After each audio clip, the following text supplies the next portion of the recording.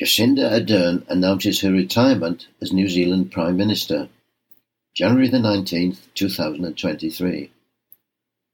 The breaking news is Jacinda Arden, Prime Minister of New Zealand, announces her retirement, giving her party time to select a new leader for the upcoming election.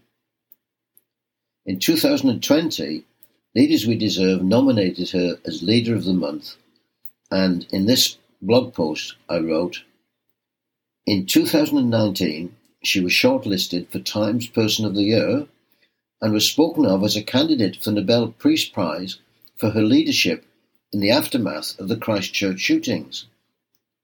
As her citation states, she gained widespread approval for her leadership following the massacre in a Christchurch mosque. Her empathy was matched with her firm actions. Earlier, still talking about 2019, a volcanic eruption off the coast of New Zealand was dealt with again with effective measures combined with concern for those most closely involved. Now she is leading a highly successful campaign dealing with the coronavirus with similar sure-footedness. I pick up the story again in the week following her resignation.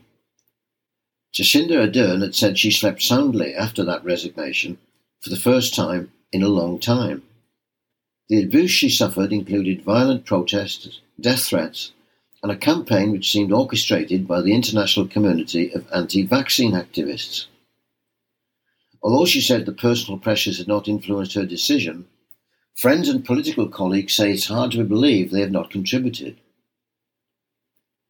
It is tempting to fit Arden's leadership style into the various typologies found in the textbooks. I would enjoy a session with students of leadership.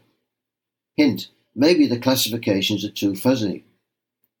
Circumstances meant she steered her country through turbulent times. So not essentially a transforming leader, but a needed calming influence.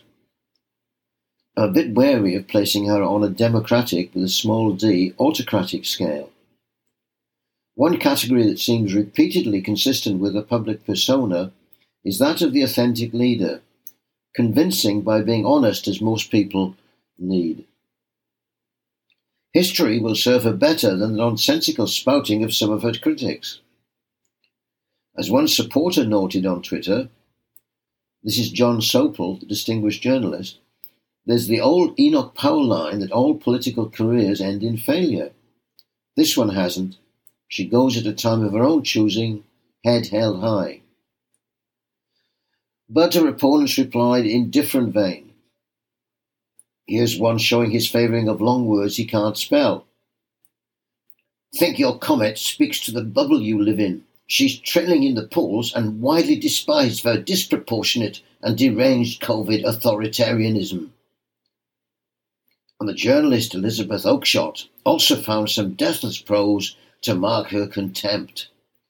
Jacinda Arden smirked as she imprisoned an entire population, telling them, don't talk to your neighbours, a deeply sinister authoritarian masquerading as a liberal progressive.